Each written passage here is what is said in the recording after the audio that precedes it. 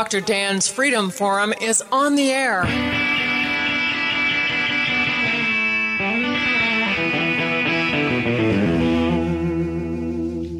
Never send to know for whom the bell tolls. It tolls for thee. Dr. Dan's Freedom Forum is a call to arms for those American patriots who, in the tradition of our founding fathers, will stand up now to defend the Constitution and the liberties that it guarantees to each citizen, to each of us. That is our mission, to explain in a clear and concise manner the direct effect of each issue on the individual, on you personally, not some anonymous being in a distant place, and to define in no uncertain terms the consequences of inaction. Let the battle begin. So this is Dr. Dan, and we're in the midst of an incredible discussion between Bob Kappelman and David Wilson. Bob Kappelman, who approaches climate change from a more industrial and regulation point of view, and David Wilson, a teacher who spent 28 years teaching kids science in school. We've brought up some points that I think need to be discussed a little bit more. When we talk about decarbonizing and Earth, decarbonizing the atmosphere of Earth, and we talk about carbon dioxide being a poison gas, I think anyone who has taken third grade science should know that's a bunch of baloney. Wouldn't you say so, David? I would say so, Dr. Bob. I was just talking about the cycle of carbon the other day. I teach night school also, and we to me it's regrettable that they demonize the carbon atom, and it is essentially the element of life. Without it, you have no life. And we were discussing it with a student, and we were going over the photosynthetic reaction, the formula, the equation. And then I showed the student that, the absorption of the water in the presence of sunlight will produce the sugar molecule, and it will also give off a waste gas of oxygen. So that's basic information for the kid to know on photosynthesis. But I asked the student, I said, what do you get when you turn this equation around? And she said, well, what do you mean? I said, well, just look at it backwards. And what you get is respiration. And so the plant also goes through respiration. And so you have the burning of sugar in the presence of oxygen is going to give off carbon dioxide. So are we talking about an evil tree now because it's giving off carbon dioxide? And the issues that I'm looking at from a teacher's position is that they have taken the carbon dioxide, they've made it into an enemy that we've got to absorb or to control or destroy. And I regret that because the kids are fairly open to about anything because they look at adults as the authority figures. And when you tell them something, they pretty much accept it. So I'm looking at high school kids, I'm thinking maybe they haven't been through proper training and they've not had an alternative point of view, and by the time they get to university level, they've got some fairly radical people telling these guys that they're students that, yes, this really is bad and really bad things are going to happen. Well, of course, that the most important greenhouse gas in the atmosphere is water vapor. That's correct. It's water vapor. It absorbs 7 times as much heat as carbon dioxide or anything else for that matter. So, well, it's Dr. Dan, you're right about so many things, but it's closer to 90% due to water vapor. And it's interesting, the big three. I will accept that because it really goes in favor of what I believe anyway. Okay, thank you. I'm very reluctant to correct my mentor, but anyhow, not only is water vapor the number one gas, carbon dioxide, going back, water vapor cycle is driven by Mother Nature. Now, we do water our lawns We do take water out of wells, and we have pivot irrigation for agriculture, but that is dwarfed by what the ocean evaporates and comes back down. Well, if we look at carbon dioxide, Mother Nature dwarfs what we're putting out. There used to be, if you go, you can still maybe find it on the internet, but you look up the carbon cycle, and you'll see there's a cycle between carbon dioxide in the ocean coming out. Some of the carbon dioxide becoming carbonates and settling to the floor. Some of it's used by the shellfish to make shells. And we don't predominate. It's Mother Nature in that. If you look at methane, that's another one of the greenhouse gases they're going after. Again, even with the leaky pipelines and everything like that, because of decomposition in the soils and things like that, methane, we're not the number one. And the final one is nitrous oxide. And even though the dentists, use it to make people happy to get their teeth pulled out, Mother Nature predominates in that also. So just that part, if you just look at the basic chemistry and what drives chemistry, the more you have of something, the more it drives. So it's obviously, to me, that since we are minor players in all of these major greenhouse gases, not very likely that we're driving the ship. Bob, I'd like to mention something, too, since you brought climate sensitivity up and us being a player in it. One of the big topics that they are throwing at us is that the Earth's climate is very sensitive. It reminds me of a feather balance that you blow on it and it moves. Is the Earth and all its climates, and there's more than one climate, but is the Earth climate that sensitive? When I look at it, I'm looking at historically, you go back to these periods of, the dinosaur period, the Jurassic, the Triassic, Cretaceous, and things like that, and things were relatively stable, and you had massive amounts of carbon dioxide in the atmosphere, and nothing really terrible happened. And I'm looking at the corals, they survived throughout all the millennia. And so I'm thinking, if man dumps a little bit more CO2 into the air, is it really going to shift the balance that much? Well, logic tells you, if you look at the chemical equations, that probably not. But one of the things that is happening in science is you've gone from the scientific method, and now you've gone to, this is what I want to do. Let me cherry pick the data to get to where I want to go. This is compounded by the fact that the UN only looks at very limited information to make these projections, and that's primarily through the computer models. There's a dearth of other sciences in the argument. You don't have geologists, you don't have archaeologists, you don't have anthropologists, you don't have biologists, you don't have people that can say, well, wait a minute, like this proposal, the UN says, well, we may not be able to get the carbon dioxide low enough unless we decarbonize the atmosphere. And you could have a biologist say, well, do you realize that life stops if we get the carbon dioxide down below 160 parts per million? That's correct. And I have also heard that there is an ideal range for plants to live in, and that's around 1,500. And so I keep hearing from my perspective as a teacher, and I keep reading this in the literature, that when this level that we're at, 400, and it's rising a bit, when we hit maybe 500 or 600, we're in serious trouble. But yet, when we look at the actual numbers of the data from past time periods, we've gone way over that. Well, you do have some tracking of CO2 and temperature, but the question is, which comes first?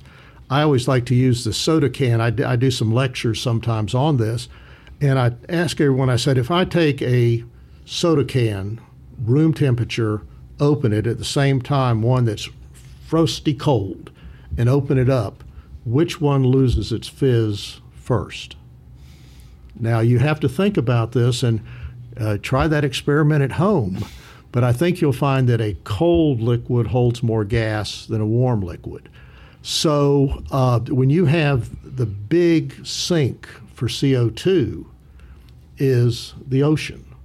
So you end up having a warming trend. You're going to have a situation where you're going to change the whole carbon balance. That's correct. There's a lot of things that they're deliberately not looking at. Just something as simple as how the Southwest has changed, where you had the Anasazi civilizations that were quite amazing, where you had Chaco Canyon, where you had 10,000 people living. They had roadways out to farms where they brought the food in. And then 1,500 years, they just left. And we tracked it, says, well, it's real dry here. How could they live here? Well, that's why they left. And they think they became the Pueblo people. Every Pueblo is located on a river because they learned their lesson. That's very similar to what happened with the Vikings in Greenland. Oh, yeah. Yeah, they came, and for about 200-300 years, they had farms, they raised domestic animals, they had crops, and then climate change occurred, and they weren't able to do it, so they picked up and left. Yeah, that was an interesting situation because it brings in adaptation, how man can adapt. They started there, if you look at the history, farming. They said, this is like Denmark and Norway. This is fantastic. Look at all the crops. Got colder and colder, and they said, better raise more sheep. So they raised sheep. They changed their crops. They were trading stuff to the mainland. Then it got even colder, and they said, oh, my gosh, we can't even grow any crops. How are we going to make a living? They started, well, we're going to hunt walrus, sell the tusks, sell the meat, and then finally they said, let's go someplace warm like Iceland. But the adaptation was pretty remarkable, and man does have the ability to adapt to different environments. If you look at So this is Dr. Dan, and we're in the midst of an incredible discussion between Bob Kappelman and David Wilson. Bob Kappelman, who approaches climate change from a more industrial and regulation point of view, and David Wilson, a teacher who spent 28 years teaching kids science in school. We've brought up some points that I think need to be discussed a little bit more. It's interesting you mentioned the Little Ice Age and things of that nature before, and the Industrial Revolution. And a lot of people, of course, blame the Industrial Revolution for the start of global warming. Well, I read that the CO2 levels were dangerously low before the Industrial Revolution. And if it weren't for the Industrial Revolution, we might have had a real starvation issue. Well, in the UN documents, like I said, it's X-Files. You can find the truth out there someplace. Your crop yields are about 30% higher now than they were before the Industrial Revolution. Part of that is due to fertilizers, but a large part is due to the increased fertilizer in the air, which is carbon dioxide. So plants grow better, obviously, when it's warmer and they have this carbon dioxide. I wanted to mention something that sort of segueing off what you mentioned. I'm constantly seeing these graphs that associate carbon dioxide fluctuations with temperature, and invariably, without any variation, in every book and every online article, you'll see graphs of carbon dioxide slowly going up over time. And right along with it, they'll plot temperature. And the kids are being brainwashed into thinking, yeah, look, this is causing an increase in temperature. We're in trouble.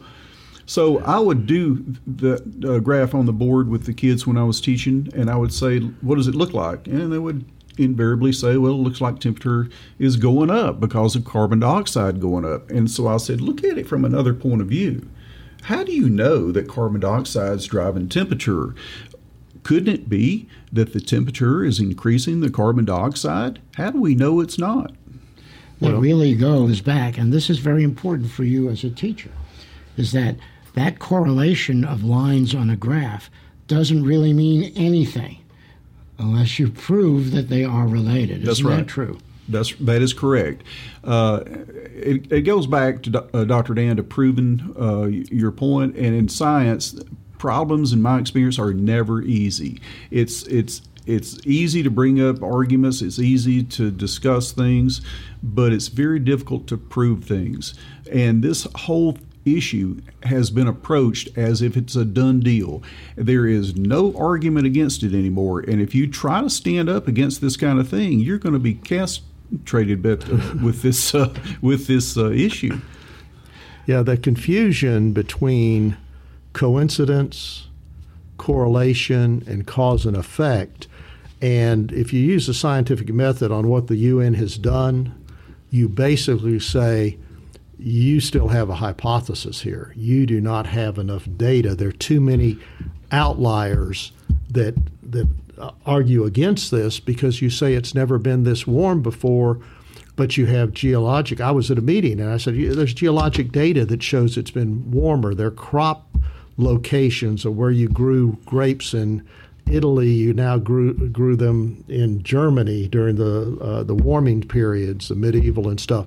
So now you're back to a situation where say, well, let's don't even talk about this, because that gets our narrative out of whack. And, a narrative is just a fairy tale as far as I'm concerned. When you talk about these narratives that you have, you look at the stuff that supports your argument, you get rid of anything that doesn't. We're discussing climate change with Bob Kappelman and David Wilson. And one of the things, gentlemen, that I've noticed is that when government gets involved, that's when the train basically comes off the track. And I think that's what we're seeing. So one of the things we can talk about is this Paris Climate Treaty that they're trying to force us into. What are the implications of that? Let's talk about that. Yeah, the climate treaty, most of the world in Europe in particular, it is a treaty. Their legislative bodies have signed it. They're bound by it. And here we were introduced as it's the Paris Accord. The reason was the word came back from the Senate, you'll never get this thing passed as a treaty here. Thank goodness. But the Paris Accord said, let's get everyone together. We all agree. All the science is settled. Man is doing this. We're changing the climate. Got to do this to save the planet. And you had politicians making decisions based on, in some cases, faulty science. Some cases they knew it was wrong, but they had other agendas for this. And not to be conspiracy oriented, but if you read the UN's actual data of what they want to accomplish, what they've said in their policy papers, they're looking to unify the whole world to fight climate change, and with the UN, driving the boat. That's why it's a UN panel on climate. It's a UN driven. And what comes out, the UN science comes out, the U.S. did an analysis that some of the industry people, and I was one of them, said, okay, the U.S. will do an independent study on this thing to confirm it, and all EPA did was crib sheet off what the UN had already done. So, and the treaty is very onerous. It is very onerous. Right now you're having people, the ones that signed it as a treaty, are now looking at what they have to do. And it is onerous because you're talking about affecting not only emissions but land use, of saying, oh, we've got to return so much land. Oh, this practice produces too much greenhouse gas. You're going to have to eliminate this practice. And no one doing the economics on what happens if, in the case, and David, I had discussed this earlier before the program, what's happening to the Dutch farmers, where they're basically being told, you have to get rid of so many cows to comply with the treaty. You have to get rid of so much farmland that we need to turn into forest. And now the people are saying, what in the world have we agreed to?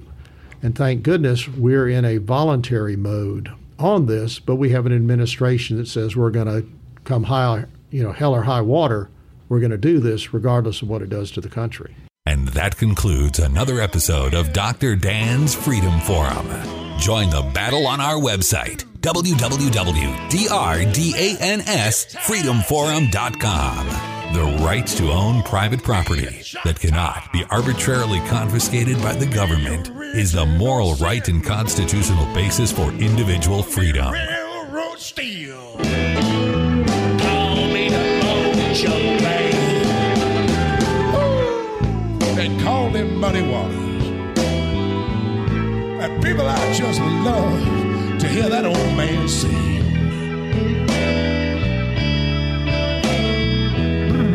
Wait. Yeah, when I play the Hoochie Coochie Man, I get joy in everything. Everything